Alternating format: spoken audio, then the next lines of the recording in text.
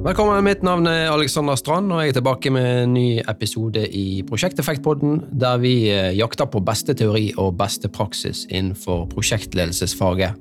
Og i dagens episode skal vi snakke om forhandlinger som vi gjør hele tiden i prosjekter, men også ellers i livet skal det vise seg. Forskning sier nemlig at vi forhandler i gjennomsnitt 5-7 tusen ganger i året, og det gjennomsnitt. Så jeg har fått med meg en dyktig advokat, forhandler og kursholder på dette temaet, nemlig Espen Moe fra Metier OSC Legal. Han har jusutdanning fra UiO, vært leder for kontraktsavdelingen i Aker Engineering, vært leder for juridisk avdeling i Veidekke, og vært partner og leder i DLA Piper i 15 år, og er nå partner i Metier OSC Legal siden 2014. Han er også styreleder i fotballklubben Stabæk.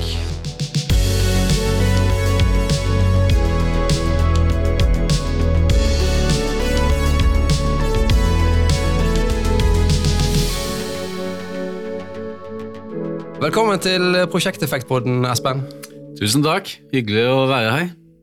Veldig kjekt at du ville være med, og hvordan har det seg at vi forhandler 5-7 tusen ganger per år? Kan det stemme? Ja, det stemmer nok, og hvis du tenker litt gjennom hverdagen deres, så vil jeg nok skjønne at det ganske riktig.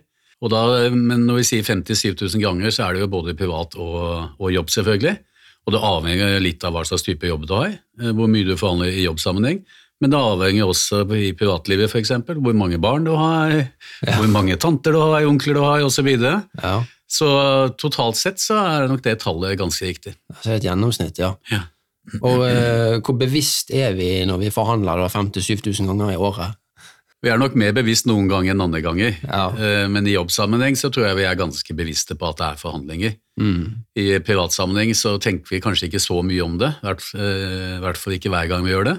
Men det er klart noen ganger, hvis man skal oppnå et eller annet, barna dine skal oppnå noe, du skal oppnå noe overfor din partner for eksempel, så er vi nok ganske bevisste på hva vi skal gå ut med, og hva vi på en måte skal tilby underveis. Ja, men det virker jo som at det er litt sånn, ligger naturlig for oss mennesker, for barn begynner jo ganske tidlig å forhandle når de er bitte små. De begynner allerede i 2-årsalderen når de sitter i den vogna foran kassa i butikken. Ja.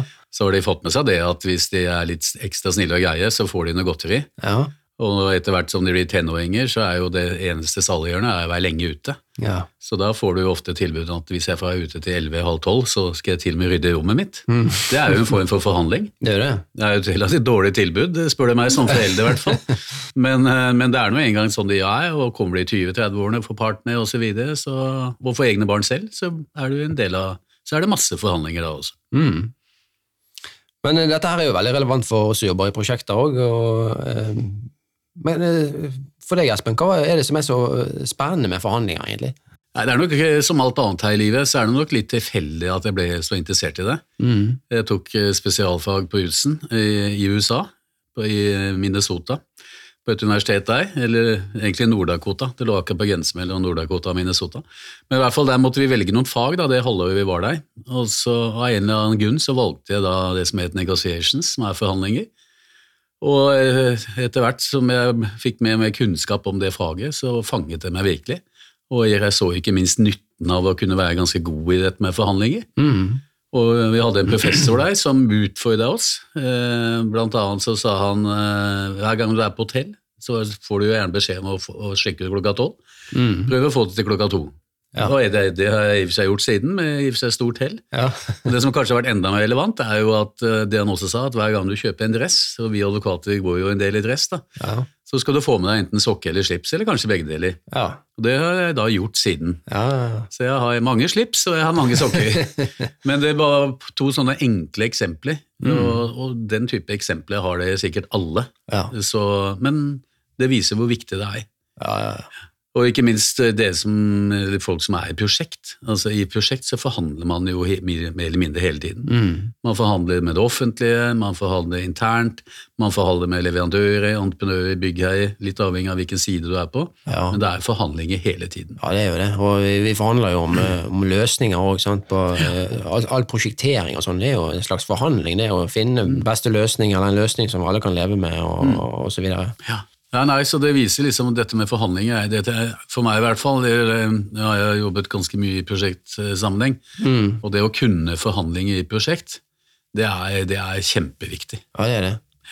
Ja, det er veldig bra, og jeg lurer jo da på hva er egentlig beste praksis for forhandlinger? Er det en konkurranse om å få det største kakestykket? Det kan være det i noen forhandlinger, altså alle forhandlinger er på en måte litt ulike, men jeg tenker at beste praksis i forhandlinger er å bli enige og ha det som en ambisjon. Fordi at forskning igjen da viser at 95% av de forhandlingene du er en del av, der ønsker man å bli enige.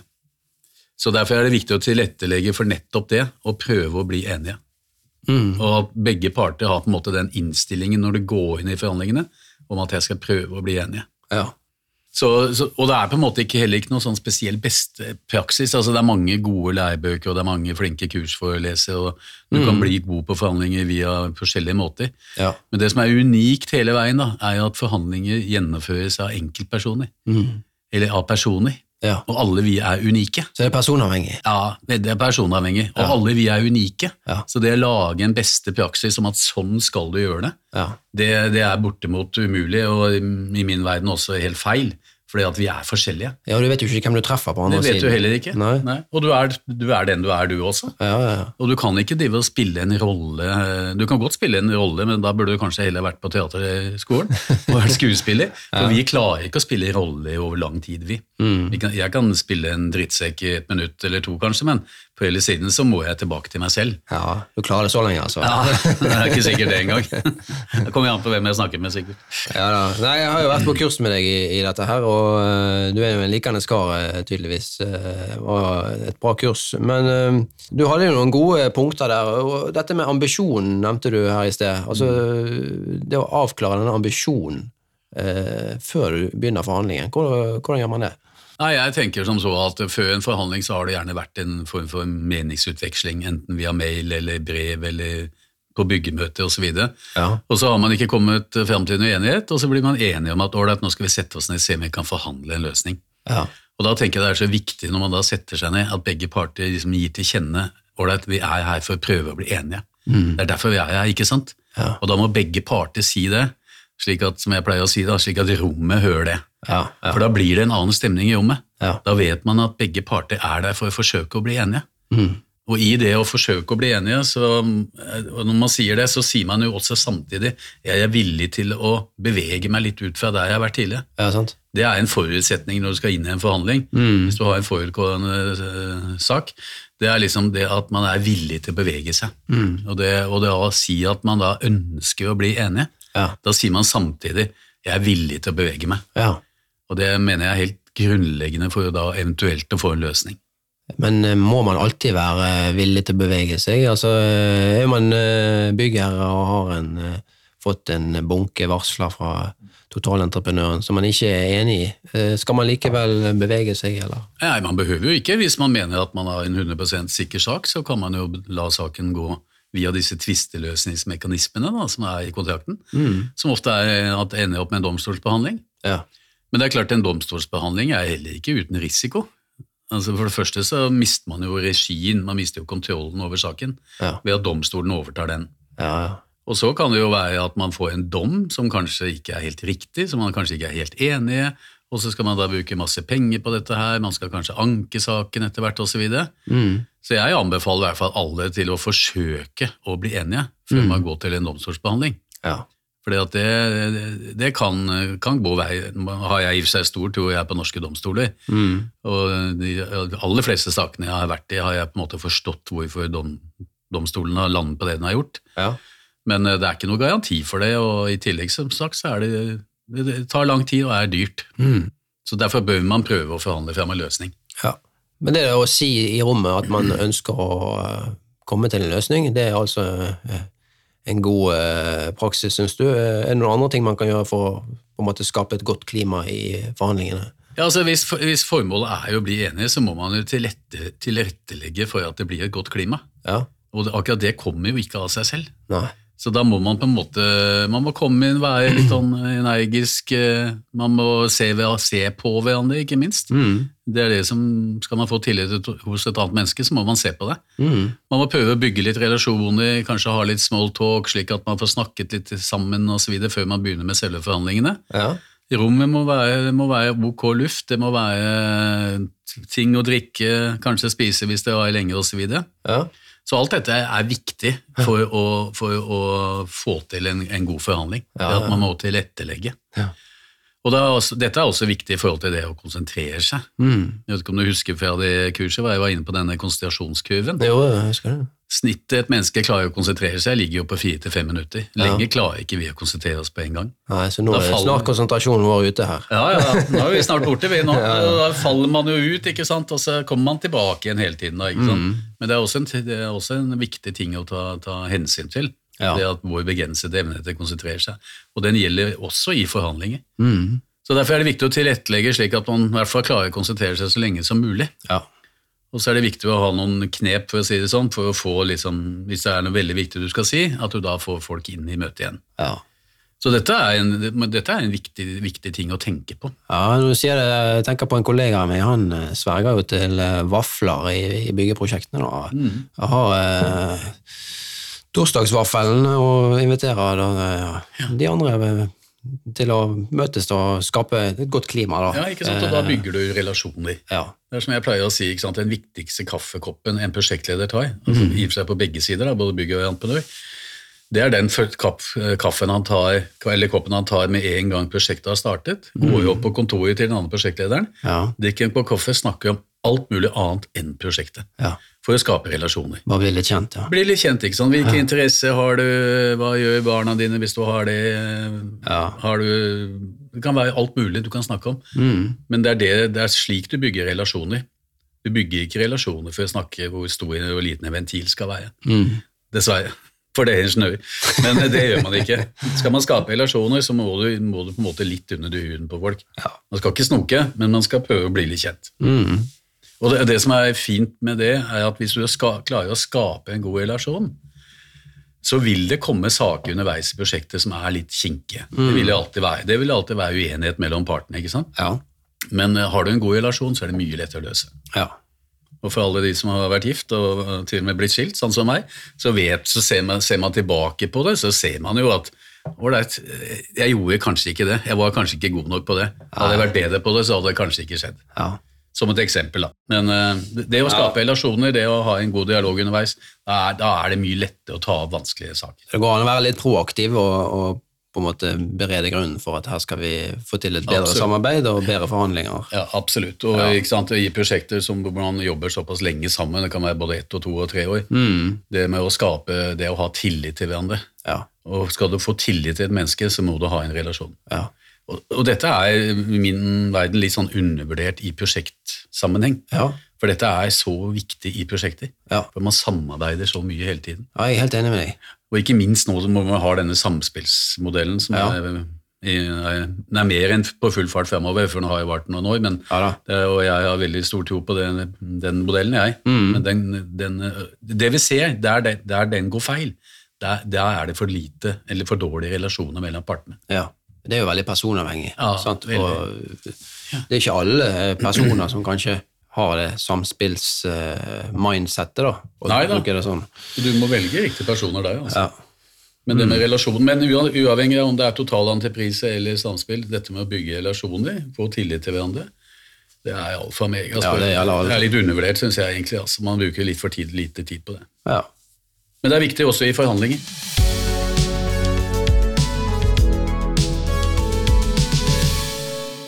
Ok, la oss si vi skal inn i en forhandling nå. Det noen andre forberedelser vi bør gjøre? Vi skal tenke at vi skal bevege oss litt, men hva ellers skal vi gjøre? Nei, du må forberede deg da. Ja. Det liksom det viktigste. Ja. Jeg har jo flere eksempler fra eget liv, hvor jeg har møtt personer eller et party som jeg har vært dårlig forberedt, og det kan du avsløre med en gang. Ja. Den rutinerte forhandleren avslører det med en gang. Ja. Og bruker jo det selvfølgelig til det fulle. Så det med forberedelse alfa og mega. Ja. Det sies jo at i idrettens verden så trener man 90%, og så konkurrerer man 10%. Og ideelt sett så burde det jo vært slik i forhold til forhandlinger også, men det ikke alltid man rekker da. Men det et sånn minste, eller i hvert fall noe forberedelse, tror jeg veldig viktig. Ja. Nå hadde jeg ikke den casen hos dere, men jeg har en annen case om en bransje som ingen kjenner til. Og tilbakemeldingen der, og det som er veldig morsomt å se, er at selv om det er en bransje ingen kjenner til, så klarer de å forberede seg ganske godt på en time. Ja. Når jeg tvinger de til å sitte 1 time til å forberede seg, så klarer de likevel å forberede seg ganske godt. Så det er på en måte ingen unnskyldning for ikke å forberede seg. Og konsekvensene eller resultatet hvis du ikke gjør det, blir fort dårlig. Ja, og så er det jo i hvert fall min erfaring er at om det er til et vanlig møte eller hva det er for noe, hvis du klarer å forberede deg bare litt grann, så er det veldig mye bedre enn ingenting. Ja, absolutt. Jeg går jo aldri men jo mer, jo bedre. Ja, jeg går aldri uforberedt, men det er klart noen ganger kunne jeg forberedt meg bedre. Jeg ser jo det. Men så har man noen små triks da, som gjør at man fremstår som ganske godt forberedt. Da. Ja. Men nå skal ikke jeg si de triksene, men det er liksom... Du vil ikke dele de, altså? Et kan jo være liksom at man pugger på en måte et eller annet brev som er veldig viktig. Ja. Og så sier men det ble sagt i det brevet fra 22. april 2019. Oi, han husker det, liksom. Så det kan være sånn, hvis jeg er litt i overkant dårlig forberedt, så kan jeg liksom bruke litt sånne ting. Da. Ja. Men det er ingenting å anbefale. Nei. Jeg anbefaler alle å gå og forberede seg godt. Det er viktig. Men det å forberede seg, skal man bare tenke på sin egen sak, eller det å liksom google motparten og se om det er noe, prøve å finne litt ut av motparten, er det lurt? Absolutt, det gjør jeg hver gang. Ja. Så noen ganger så kjenner jeg jo de jeg skal forhandle mot, andre ganger gjør jeg det ikke. Ja. Så da googler jeg, og så finner jeg ut og går på Facebook og hva det måtte være, ikke sant? For å finne ut litt om denne personen. Ja. Og så kanskje jeg er heldig, og så ser jeg at personen er veldig interessert i hester, for eksempel. Og så er det ikke gitt at jeg kommer til å bruke det i forhandlingen, men plutselig så dukker det opp en situasjon hvor kanskje det kan være fornuftig å snakke litt om akkurat det vedkommende er interessert i, da. Og hvis vedkommende er veldig interessert i hester, da er jeg plutselig også ganske interessert i hester, ikke sant? Og jeg har vært mye på travbanen, eller hva det måtte være. Ja. Men nå blir det litt sånn fleipete, men det viser er at du er litt opptatt av hvem du skal snakke med. Og de aller fleste mennesker synes det er ganske ordentlig. Ja. At du har gjort noen forberedelser, og at du er litt opptatt av dem. Ja, viser litt interesse. Ja, viser litt interesse. Ja. Klart det må ikke gå for langt, men det er balanse her som alt annet. Men det å vise litt interesse kan være fornuftig. Ja. Og så er det jo ikke minst mer fra et sånn profesjonelt ståsted, ikke sant? Hvis du ikke har truffet vedkommende før, da. Hva slags firma er dette her? Hvor sitter vedkommende i organisasjonen? Er det en beslutningstager? Er det en som har vært der lenge? Er det eier, ikke sant? En del sånne ting du kan finne ut også. I prosjektverden blir jo dette litt annerledes, for der treffes man jo jevnlig. Kanskje daglig, og i hvert fall ukentlig eller hver 14. dag på byggemøter og så videre. Men igjen så handler det om å bry seg litt om andre mennesker. Altså, du er ikke alene her i verden, og du er avhengig av andre. Så det handler om å bry seg litt om andre mennesker og være litt opptatt av deres ve og vel og hva de holder på med også, da. Så jeg gjør alltid det, i hvert fall hvis jeg ikke kjenner mennesker. Ja. For det som du sier, det er jo en forhandling er jo en slags dialog mellom to parter, og hvis man er litt interessert i den andre, så er det vel lettere å få til noe. Absolutt, og en forhandling er jo kommunikasjon. Altså, kommunikasjon er et nøkkelord. Ja, sant. Jeg kan, som jeg sa på kurset også, jeg kan egentlig to, da. Men jeg kan i hvert fall et latinsk ord, det er kommunikare, og det er der det kommunikasjon kommer av. Og kommunikare betyr å gjøre ting felles. Og det er jo det man gjør. Ja. Det folk kan glemme i forhold til kommunikasjon, det er at en viktig del av kommunikasjon er å lytte. Lett å glemme. Folk tenker at kommunikasjon det er jo å snakke, men det er jo ikke det. Kommunikasjon er jo å gjøre noe felles, som sagt. Og da snakke igjen, og så lytte igjen. Så det å lytte i en forhandling er jo superviktig. For at i en forhandling så sendes det jo ut signaler hele tiden. En eller annen kan si, en eller annen bygger for eksempel, kan jo si, nei, jeg synes det kravet er for høyt. Hva er det han sier da? Han sier at han skjønner at du skal få noe penger, men han synes du krever for mye penger. Han sier for høyt. Da gjelder det å få tak i liksom de to ordene. Eller han kan si på noen nåværende tidspunkt så kan jeg ikke innrømme dette. Hva er det han sier da? Jo, han sier at han kanskje kan gjøre det etterpå. Så, ikke sant? Så det er nettopp derfor det er så viktig å lytte også under forhandling, og på en måte erkjenne at en del av kommunikasjonen er faktisk å lytte. Blir det monolog, så for det første blir det ganske kjedelig etter hvert med monolog, Men blir det monolog, så forhandler man ikke. Så det gjelder ikke bare å liksom banke gjennom sine argumenter, det er ikke forhandling? Nei, det er ikke forhandling. Nei. Og også litt i forlengelsen av det, man må også ha respekt for den andre. Altså, det er en viktig del av forhandlingen, er det å ha respekt for den annens parts synspunkt. Fordi at en ting er hva du mener, men den motparten din mener jo tross alt noe annet. Og da må du ha respekt for det. Ja. Og da må du heller være nysgjerrig og stille spørsmål om hvorfor mener du det og sånne ting, ikke sant? I stedet for bare å si at nei, det er feil. Ja. Men han eller hun mener tross alt det. Ja. Og da må du ha respekt for det. Ja. Det er ikke alltid like lett, bare så nei, det er ikke det. Men det er et veldig godt utgangspunkt.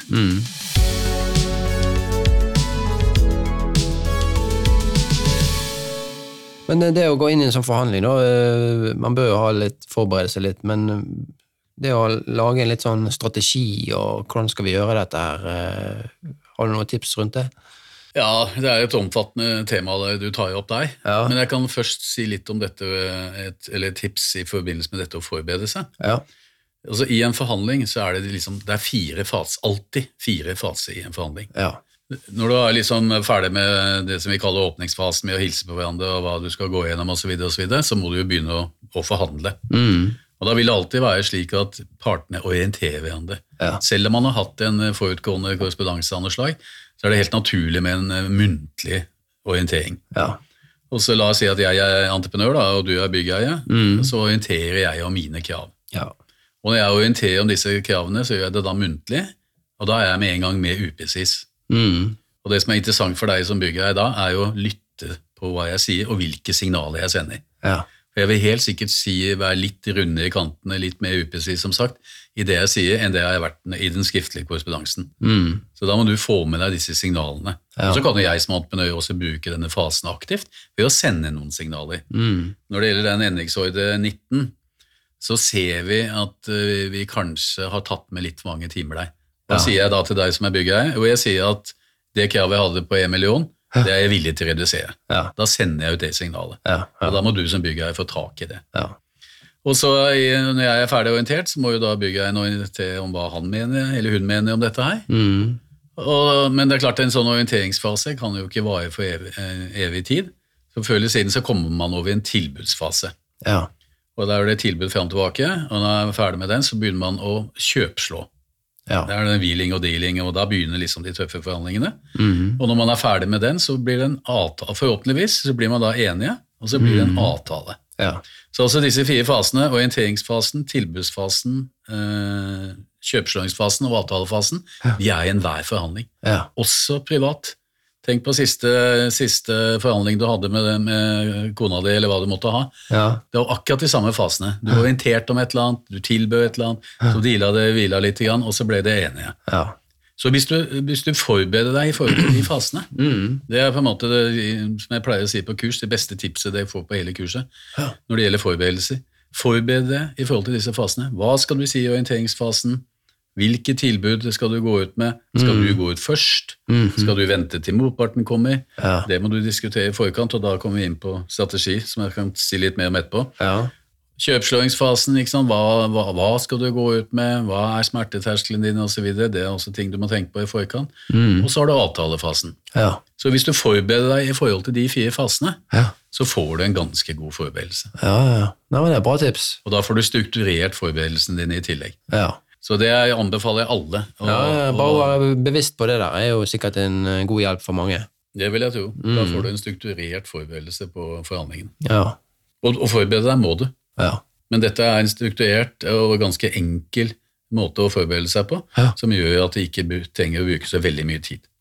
Men strategi da, er det liksom alltid lurt å vente til motparten kommer med sitt tilbud, eller skal man se det an, eller hva tenker du? Nei, og det er et viktig punkt du tar opp der, ikke sant? Det å lage en forhandlingsstrategi før hver forhandling. Og en viktig del av en forhandlingsstrategi er jo på en måte hva skal du si i orienteringsfasen? Hvilke signaler skal du sende ut deg? Kommer du til tilbudsfasen, skal jeg gå ut først med et tilbud, eller skal jeg vente til motparten? Eller skal jeg be motparten komme med et tilbud? Ja. Og det vil avhenge helt av saken. Ja. La oss si en sånn enkel tilnærming til det kan jo være at eller du har som entreprenør, så har du krav på, du har krevd 5 millioner, og så har byggeieren tilbudt 1. Som entreprenør, så vil jeg da vært gått ut med tilbud først. Jeg ville sagt at jeg kan gå ned til 4,5. Ja. For da vil jeg fått en forhandling rundt mitt tall. Ja. Overlater jeg det til byggeieren og går ut med et tall, så kommer det 1,5 millioner. Ja. Og så må jeg da som entreprenør slite rundt 1,5 oppover, jekke det oppover. Men det vil avhenge av faktum og mye rart. Men det er i hvert fall en viktig del av den strategien du legger i forkant. Ja. Når vi kommer til tilbudsfasen, skal jeg gå først, eller skal motparten gå først? Slik at ikke man sitter og ser på hverandre, eller begynner, hva skal jeg gjøre nå, liksom? Og så sitter du der, og da virker det også ganske uforbedt. Men blir ikke det litt sånn på hver side da, hvis han går til 4,5 og han andre går til 1,5, og så er det 4 og 2, og så møtes man på midten. Ja. Er det sånn det alltid er? Nei, ikke alltid, men det er jo noe som heter entreprenørbøken, som er 50-50. Den er vel det. Men noen ganger så er kanskje utgangspunktet ikke helt riktig, at man begynner litt for høyt i forhold til hva som er realitetene. Men uansett, hvis man er veldig godt forberedt og sier at nå har vi vært gjennom monteringsfasen, det jeg foreslår nå er at du kommer med et tilbud. Ja. Og hvis du er litt sånn tydelig på det, og det er det som er ønsket ditt, så skal det veldig mye til før den andre part da plutselig sier at nei, du hadde ikke tenkt å komme med et tilbud, nei, det får kanskje du gjøre. Men ikke sant, det gjelder å være premissleverandør her som alle andre steder. Være forberedt, si at nå må du komme med et tilbud. Ja, jeg sier at de skal komme med tilbud. Ja, det var jo bra. Og det var en del av dette med, og hvis du da er inne i en del av strategien, er jo også det å tenke på i forkant, hva er smerteterskelen min? Ja. Slik at ikke det blir en sånn diskusjon underveis internt i teamet og så videre. Men ha et klart bilde av, ikke sant, i denne saken igjen da, bare sånn eksempel, ikke sant, som entreprenør, jeg må ha 2,8. Ja. Alright, da har dere blitt enige om det i forkant. Ja. Får du mer, så er det supert. Får du mindre, så er alternativet da eventuelt å bryte forhandlingene. Ja. Men du må tenke på det i forkant. Du kan ikke begynne å tenke på det underveis. Nei, det er greit å tenke på det i forkant. Det er akkurat som når du kjøper bolig, sant? Så tenker du at det skal strekke meg maks til det der, men så i budrunden så blir du gjerne dratt litt med da. Ja, sånn kan det vel skje i forhandlinger også. Ja, sånn kan skje deg også. Ja. Absolutt. Men når det gjelder å sette smerteterskel, så sier jeg alltid at sett en sånn smerteterskel-ish. Ja. Altså ikke lås deg på 2,8, for eksempel. For det kan dukke opp ting underveis i forhandlingene. Ja. Og det er jo for ille å måtte bryte hvis liksom 2,7 er det beste du kan få. Byggeren sier at jeg kan ikke gå lenger. Ja. Det er ikke mulig sånn og sånn, da må vi i så fall ta et møte neste uke. Ja. Det er ikke å anbefale, for neste uke kan rammene og klimaet være et helt annet. Og når det er så nærme en løsning, så tenker jeg da må du gjøre det. Ja. Så ha en sånn smerteterskel-ish, det anbefaler jeg alltid. Altså. Ja. Hvis du er avhengig av å få en eller annen godkjennelse fra høyere hold. Da. Ja. Og så får ellers sjefen bare stole på at ish ikke er 50% avvik, men er kanskje bare 3-4% avvik. Det å utsette til et nytt møte, det anbefaler vi ikke. Da begynner man litt på nytt igjen. Da kan man begynne på nytt igjen. Ja. Men det er klart, hvis møtet er dårlig, så kan det være formålsdelende å utsette hele møtesuka etter. Ja. For da kan det være et helt annet klima igjen. Ja. Det er det som er så unikt og i og for seg også spennende da, med forhandlinger, at det er jo ingen som er like. Ja. Jeg har jo holdt kurs nå i godt over 10 år, og har et par caser som jeg alltid kjører. Aldri fått det samme resultatet. Nei. Aldri. Nei. Og det er ganske utrolig egentlig. Ja, det er det. For det er ikke så komplisert sak, men jeg har aldri fått det samme resultatet. Men du fortalte jo også på kurset at det er også mulig å gå fra forhandlingen, sant? Hvis du synes at dette her ikke går sånn som du vil. Ja, underveis i forhandlingene. Ja, det er på en måte det vi sier, liksom en sånn taktiske grep da, man kan gjøre underveis. Og noen ganger i forhandlinger så har man liksom sagt det man har å si, og motparten har sagt det man har å si, og så har liksom ingen partene å si noe med. Nei. Så det blir liksom klein stemning da. Ja. Og det kommer ofte i forhandlinger. Ja. For det er mennesker som sitter og forsvarer på en måte sine interesser, og så kan det bli litt klein stemning. Men det jeg sa da, og det som er kanskje det viktigste taktiske grep man kan gjøre, det er jo å ta særmøter. Da går man ut på gangen, og så får man tømt seg for det man har å si til resten av gruppa, og så kan man gå tilbake etter 10 minutter, og da kan det være en helt annen stemning. Det er ganske morsomt å se det, og det ser vi selv når vi kjører disse rollespillene, hvordan dette kan ende seg. Ja. Men sånn er det også i det virkelige liv. Og det å ta pause underveis, det er helt legitimt. Ja. Du bør ikke ta pause hvert 5. minutt, for da fremstår du jo ganske utslitt. Men det å ta pause i ny og ned, det bør man absolutt gjøre. Og ikke minst også fordi at man gjerne sammen med noen. Ja. Man har gjerne et team. Ja. Og da kan det være også at de andre i teamet kanskje har sett eller hørt noe du ikke har sett. Da kan du få innspill fra de også. Ja, Så det pause og snakke litt sammen. Ja, så det absolutt å anbefale. Altså. Ja, for disse signalene som du snakket om i sted, sant? Det var vel kanskje litt sånn bevisste signaler man sender ut, men det kan jo også være ubevisste, tenker jeg. Absolutt. Ja, og kroppsspråk, og hva det? Ja, hvordan oppfatter vi motparten nå, som kanskje litt forskjellig, hvordan vi oppfatter det? Noen veldig flinke til å lese kroppsspråk, og noen har jo et ganske aktivt kroppsspråk. Ja. Mens andre av oss, meg inkludert, har jo et ganske kjedelig kroppsspråk. De bare sitter der og smiler og hyggelig, liksom. Ja. Men det viktig, men noen ganger så blir man jo litt overrasket, og kan vise liksom hva man mener om ting. Så det å være bevisst på kroppsspråket, ikke minst da eget kroppsspråk, ganske viktig. Ja. Slik at hvis man får liksom et dårlig tilbud første gangen, at man da ikke begynner å øye seg og åkke seg og alt mulig, man kan godt si for at man bestemt og si at dette her synes jeg for dårlig. Ja. Men da tenker jeg at hvis du får så dårlig tilbud, da må du gå ut og ta en pause. Og så må du roe deg litt ned. Fordi at man blir jo, altså forhandlinger jo også følelser. Man har gjerne en form for eierskap til den saken man skal forhandle. Ja. Og da blir det fort også følelser. Ja, det gjør det. Og menn jo følelsesbomber når det gjelder forhandlinger. Ja. Så vi ikke noe... Kvinner kan være egentlig flinke enn oss på akkurat det. Ja, og så har du gjerne noe du skal forsvare der hjemme, for å si det sånn. Det også. Tilbake i selskapet, og du har en stolthet som du må ta vare på. Sant? Absolutt. Så det kommer jo med noe inn i forhandlingen som du kanskje ikke ser i selve forhandlingen, som ligger der bak hjemme. Det derfor man ser ikke mange ganger, da, heldigvis. Altså, bare for å ha sagt det, 98% av alle uenigheter i prosjektet løses på prosjektet. Så det at det så mange tvister i bygg- og anleggsbransjen har jeg egentlig aldri vært enig i. At det en del uenigheter, det helt naturlig, tenker jeg, fra kompleksitet og så videre. Men i de aller fleste uenighetene så klarer jo prosjektet å løse det selv. Det veldig få saker som går til domstolene. Vi har en stor entreprenør som vi kan nevne navn her, men som har en milliardomsetning, har liksom 1 til 2 saker gående i dag. Så det viser jo bare dette her med at prosjektene klarer å løse de aller fleste sakene selv, men det viser også hvor viktig det da å være god på forhandlinger. Det ikke noe vanskelig å få en løsning hvis du gir deg på alt, men du ønsker jo å få en god løsning, og derfor det viktig da å kunne dette med forhandlinger. Veldig bra. Det nettopp derfor jeg mener det så viktig at man erkjenner at det et fag, altså. Det et fag i seg selv, og det et fag i seg selv, for dere som jobber i prosjekter.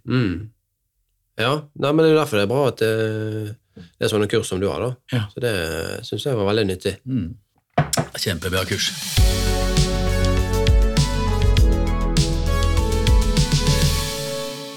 Men disse 4 fasene du snakket om, hvilken av disse fasene det som på en måte mest kritisk eller mest krevende?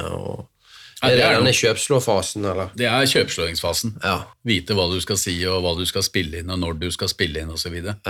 Det jo den som på en måte litt krevende også, ikke sant? Når du får liksom et tilbud fra en annen.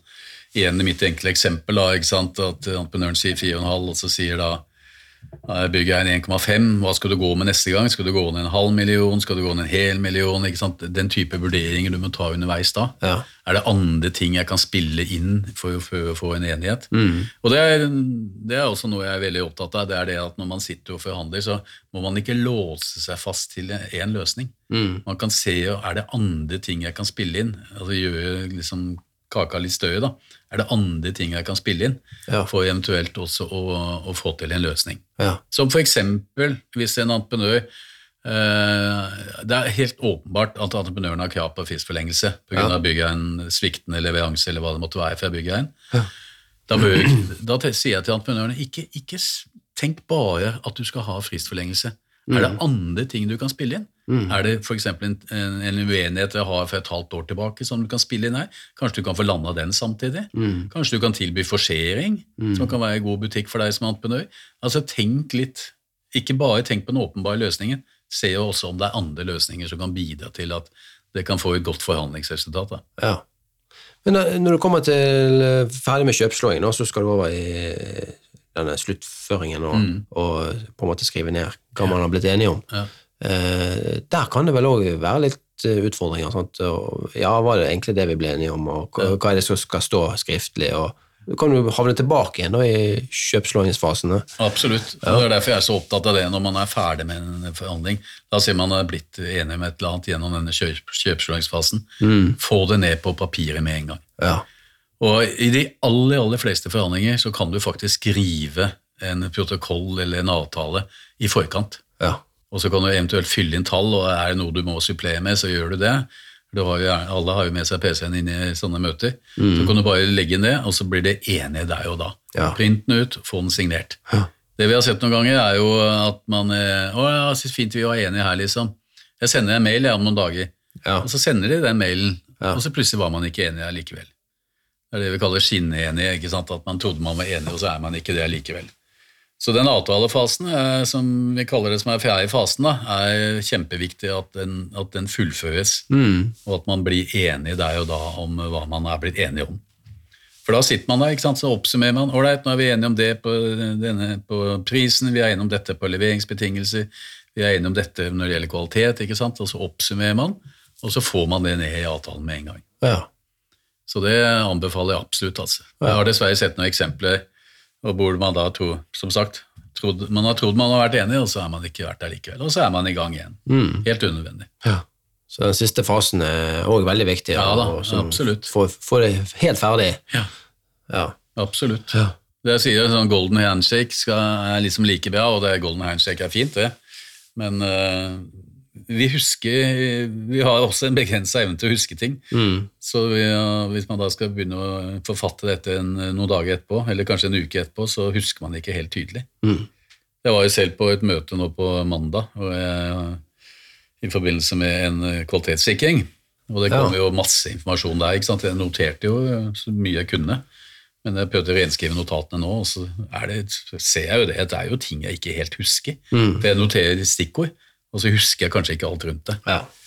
Så det blir nok noen oppfølging der. Men det kan jo være, altså i disse 5-7 000 forhandlingene da, vi har årlig, noen på privaten, så kan det vel kanskje være litt provoserende hvis du da skriver ned alt som ble sagt, og alt vi ble enige om, og arresterer din kone på at jo, hør her, vi ble enige om sånn. Den type forhandlinger så skal du nok være litt forsiktig med det. Å stille med advokat for eksempel i private forhandlinger, jeg tror at du kan oppnå ganske lite. Men i en jobbsammenheng så mener jeg det er bare profesjonelt. Ja, jeg visste det. For det er for å skape forutsigbarhet og for å sikre at det virkelig er enige. Det er derfor det er viktig å skrive møtereferat også, sånt? Absolutt. Møtereferat er jo det er som jeg sier på kursene, det første jeg ser på hvis jeg blir involvert i en tvist, første jeg ber om er møtereferatene. Ja. Det er kjempeviktig, for de forteller hva som skjedde der og da. Det er det som vi kaller tidsnær bevis. Det er ingenting som slår tidsnær bevis. Du kan skrive så mange rapporter du bare gidder, men det som er fra det tidspunktet ting skjedde, det er alfa og omega. Så da, når jeg har skrevet det, avtalen og signert, så da er vi i mål. Forhåpentligvis. Med en god forhandling. Ja. Det eneste som kan være litt utfordrende, eller som man i hvert fall skal tenke på, er at hvis man trenger en godkjennelse fra høyere hold på en avtale, så må man ta forbehold om det. Ikke avslutningsvis i forhandlingene, men når man begynner forhandlingene. Slik at man da gir beskjed til motparten at vi er interessert i å forhandle frem en løsning, men jeg bare gir beskjed allerede nå, denne må styregodkjennes, for eksempel. Ja. Og har man gjort det, så er det helt greit. Det er helt vanlig i mange situasjoner, og ikke minst ved store avtaler eller store forhandlinger. Så det er helt allment akseptert, men det er viktig å gi beskjed når man begynner å forhandle. Ja.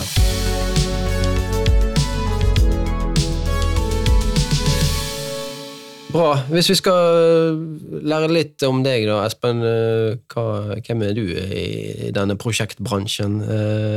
Vi har jo sånn 5 kjappe spørsmål her da, som vi pleier å stille. Ja.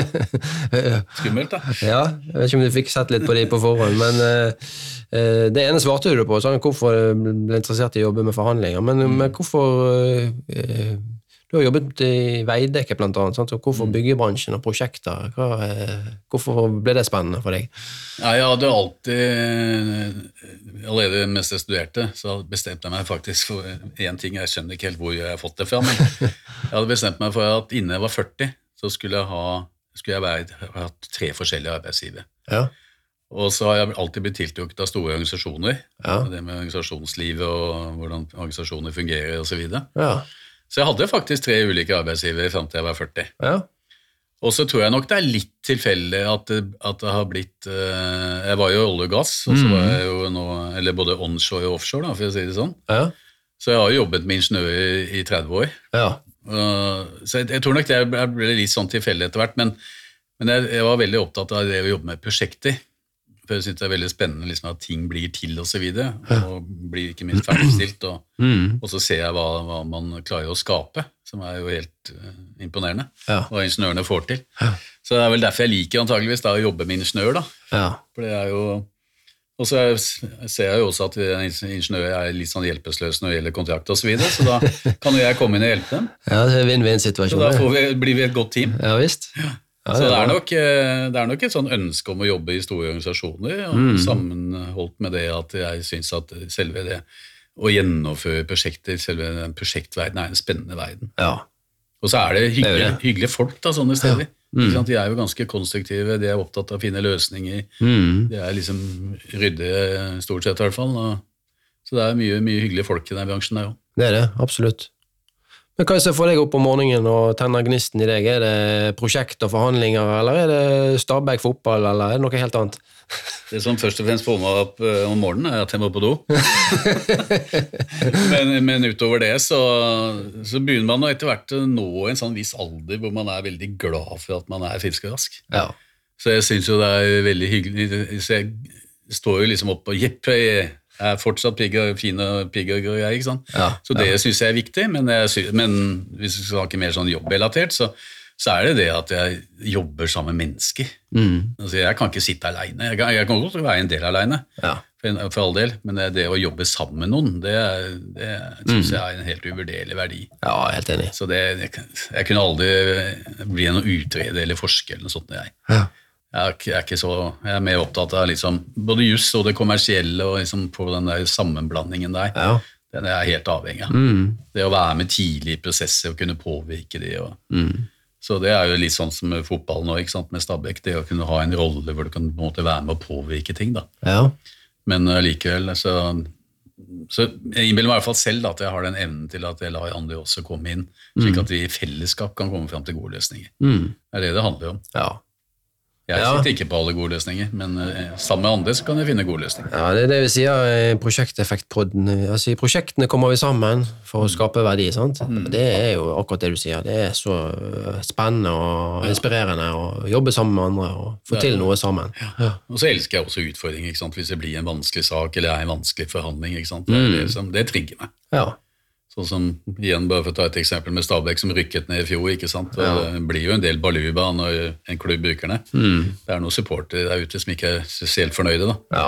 Men da har vi jo satt i gang en prosess, ikke sant, som gjør at vi da skal komme tilbake igjen. Så det er liksom, sånne ting trigger meg. Ja. Og det er samme jobbsammenheng også.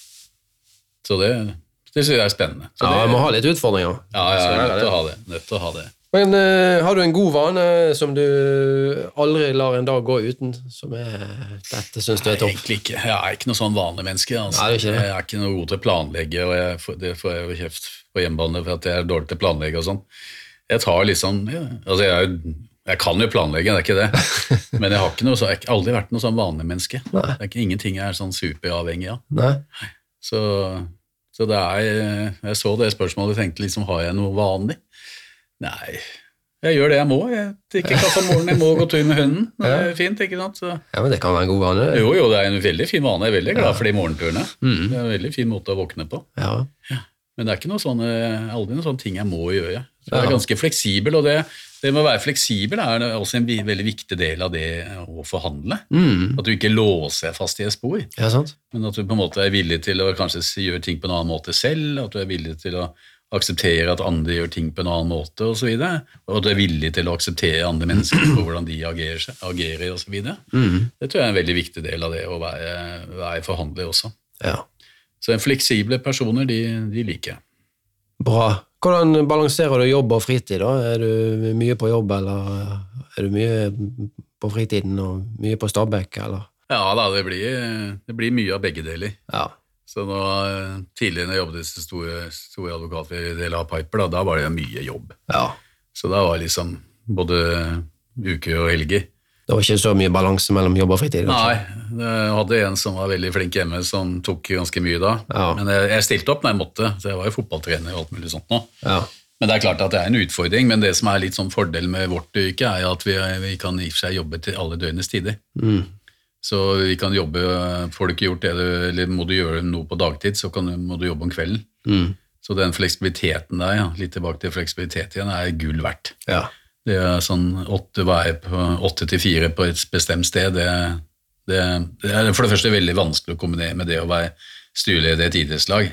Det er nesten umulig, for det skjer en del på dagtid også. Men jeg prøver til beste evne å balansere det. Ja.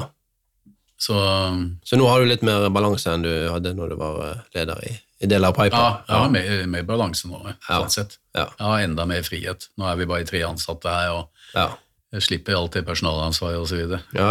Jeg synes jo det var spennende i sin tid, men alt i sin tid. Ja. Jeg behøver ikke å bli en leder med mange mennesker under meg lenger. Det tror jeg på en måte er litt ferdig med. Ja, men bra. Men det var spennende, for all del. Jeg angrer egentlig ikke på noe. Nei, det er fint.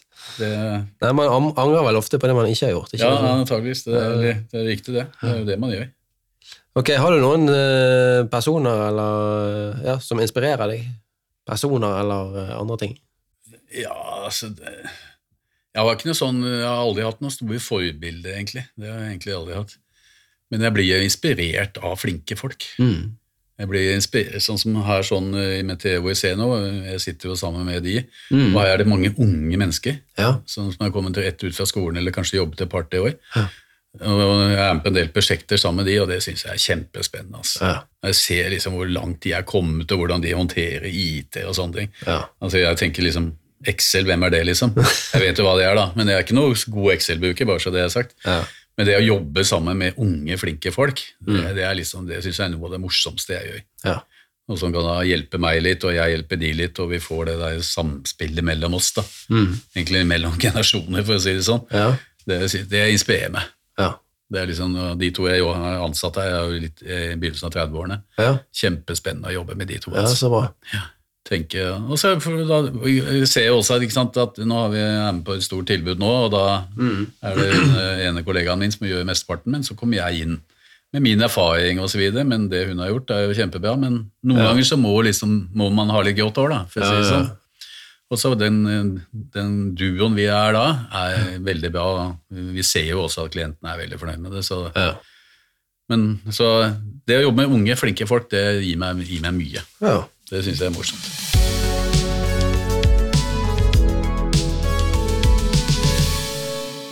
Ja, men det er bra. Du blir inspirert av de unge, og vi har jo en del unge som lytter på podcasten også, som er ingeniørstudenter og forskjellig, sånt. Så har du noen tips til hvordan man kan få en morsom og spennende karriere? I og for seg flere ting. En ting er at ikke bli værende i et firma for lenge når du er ung. Nei. Prøv litt forskjellige. 3 jobber før 40. Ja, 3 jobber før 40. Det var faktisk min ambisjon, mitt mål, og det gjorde jeg. Bra det. Ja. Jeg skjønner fortsatt ikke hvor jeg fikk det fra, men jeg gjorde det nå en gang. Klokt var det. Veldig glad for det. Og prøv gjerne litt ulike bransjer før du finner ut hva du egentlig vil jobbe med. Og om du kan være litt på entreprenør, sier jeg, i hvert fall i bygg og anlegg, da, kan være litt på bygg, jeg kan kanskje være rådgiver, og så gjør litt forskjellige ting. Ja. Det er kanskje det aller viktigste tipset. Det andre er liksom, kast deg frem på. Altså, hvis du begynner å jobbe enten i en stor eller liten organisasjon, ikke sant? Vær nysgjerrig. Kast deg frem på. Det gjorde jeg i hvert fall, og så sa jeg ofte, ikke ofte da, håper jeg, men for noen ganger sa jeg ja til ting jeg egentlig ikke kunne. Da kan du holde foredrag om det, eller kan du hjelpe meg med den saken? Ja. Men så måtte jeg bare jobbe ræva av meg, da, for å si det veldig enkelt, på liksom å lese meg opp på det, og så klarte jeg å levere. Ja, da lærte du deg noe nytt da. Så lærte jeg noe av det. Så du må liksom tørre å strekke deg litt, og ikke bare være i komfortsonen, men også gå litt utenfor den innimellom. Det er også viktig når du er ung, da, at du ikke blir for skeptisk og liksom for jeg kan ingenting, jeg. Jo, du kan masse. Du har gått på NTNU, eller du har gått på NHO, eller hvor du måtte ha gått, ikke sant? Du har lært masse. Og så finn gode alliansepartnere i en bedrift. Det er alltid noen hyggelige folk som synes det er morsomt å bli spurt om ting, som kan være en form for mentor. Finn noen sånne som kan hjelpe deg litt underveis. For du vil famle som en ung nyansatt arbeidstaker. Men det er alltid greit å ha en eller to du kan gå og spørre nesten hva betyr det, og hva er dette forkortelse for? Hva skal jeg gjøre her nå, ikke sant? Kan spørre hva som helst. Det å ha en erfaren sånn mentor eller du kan gå til, det er gull verdt når det er unge arbeidstaker. Altså. Jeg hadde det den første jobben jeg hadde, og han Brynjulf som han het. Jeg elsker den mannen fortsatt. Han har hjulpet meg så mye på en del ting som jeg liksom var veldig usikker på. Men han var der. Jeg kunne gå og stille et hvert idiotspørsmål til han, og jeg fikk et godt svar. Så det tror jeg det er viktig for de unge. Altså. Kjempebra. Ok, vi skal gå mot en avslutning, men vi jakter jo på beste praksis, eller beste teori og beste praksis i podcastene. Så hvis jeg spør deg, hva tenker du når jeg sier beste praksis? Hva betyr det egentlig? I min verden så er beste praksis å lese seg opp på all den mulige tilgjengelige informasjonen og hva man måtte ha omkring de fagene man skal inn i. Sånn som forhandlingsteknikk, det ligger masse gode ting på nettet, man kan delta på kurs, man kan lese seg opp av hva det måtte gjøre. Det tenker jeg på som beste praksis, og særlig i hvert fall innen forhandlingsteknikk så er det på en måte ikke noe fasit. Men det å kunne lese seg opp, være nysgjerrig, delta på ting, være engasjert, da finner man etter hvert beste praksis. Og så må man finne en beste praksis som passer for en selv. Man kan ikke bare si at beste praksis er sånn og sånn, og han eller hun gjorde sånn og sånn. Det er ikke gitt at det passer for deg. Nei, det er ikke det. Så vær litt kritisk når noen sier beste praksis, tenker jeg. Passer den for deg? Sant. Og hvis den ikke gjør det, da må du finne din egen beste praksis. Men du kan få et godt fundament ved å være nysgjerrig og lese deg opp og snakke med noen, gå på kurs og hva det måtte være. Men vær litt sånn, ikke sluk beste praksis. Bra. Beste praksis er en subjektiv oppfattelse. Det er det. Ok, har du noe, du nevnte litteratur her og bøker. De som vil lære mer om forhandlinger, har du noen konkrete tips til hva de kan gjøre? Det er jo for det første å gå på kurs med meg, da. Ja, selvfølgelig. Det er det beste tipset jeg kan gi. Det er jo det beste tipset. Nei, det er jo på en måte å google litt der også. Og så det er masse bøker, og hvis du går i bokhandelen så finner du bøker og så videre. Men å google litt på de ulike høyskolene og hvilke bøker som er, det er liksom der. Jeg har ingen sånn saliggjørende bok som jeg liksom anbefaler til alle. Det er flere gode bøker. Jeg leste etter kurset nå, jeg leste en bok om forhandlinger som heter Getting to Yes, den har du sikkert lest. Den var ganske bra, synes jeg. Det er en klassiker. Ja, det er en klassiker. Det er en ganske god bok. Så hvis du googler forhandlingsteknikk, så kommer den opp som en av de første. Så det er en god bok, men det er flere andre bøker som kan også være gode da. Så jeg vil ikke bare lese den, men det kan være en fin bok å starte med. Absolutt. Men jeg tror det er viktig, men bare en sånn avslutningsvis, altså, jeg tror det er fint å lese bøker, men jeg tror du får enda mer nytte av eller det å lære forhandlingsteknikk ved å gå på kurs. Jeg tror du får mer nytte av det. Gjør gjerne det først, og så kan du lese boka. Og kurs i forhandlingsteknikk, det er sånn man egentlig går på hvert 3. til 5. år. For man lærer nye ting hele tiden selv, og så kan man gå på et sånt kurs, og så kan man snappe opp ting, nye ting. Og da er også de kursene som bare kanskje både 2 og 3 dager med video og alt mulig sånt nå. Og litt rollespill og sånt. Rollespill og alt mulig. Og det å se seg selv på video, det er jo en historie i seg selv. Men det er også bra kurs, altså. Men jeg tror kurs er bøker, fint, men ikke bare bøker, kom det altså på noen kurs. Jeg tror det veldig lurt, og det å liksom prøve det rollespillet og leve seg litt inn i rollen og kjenne på det. Det fint. Ja, og det like morsomt hver gang å se hvordan folk lever seg inn. Ja. Det fascinerende. Ja. Så det bra. Ok, Espen, vi skal runde av og vil si tusen takk for praten. Det et spennende tema dette med forhandlinger, og vi gjør det 5 til 7 000 ganger i året, så det jo virkelig noe vi bør være bevisst på og kunne litt om. Så absolutt, tusen takk for praten. Hyggelig å bli invitert. Ja, så ønsker jeg lykke til videre med forhandlingene dine, og ikke minst med å få Stabæk opp igjen i Eliteserien. Jeg har slagord rett opp igjen. Rett opp igjen, det målet. Ja. Så da får vi håpe vi lykkes. Absolutt. Håper Brann har lykkes. Ja, Brann fortjener å være litt sen. Ja, Brann og Stabæk opp. Brann og Stabæk opp, det målet. Ja. Fint. Takk for praten. Jo, det var hyggelig.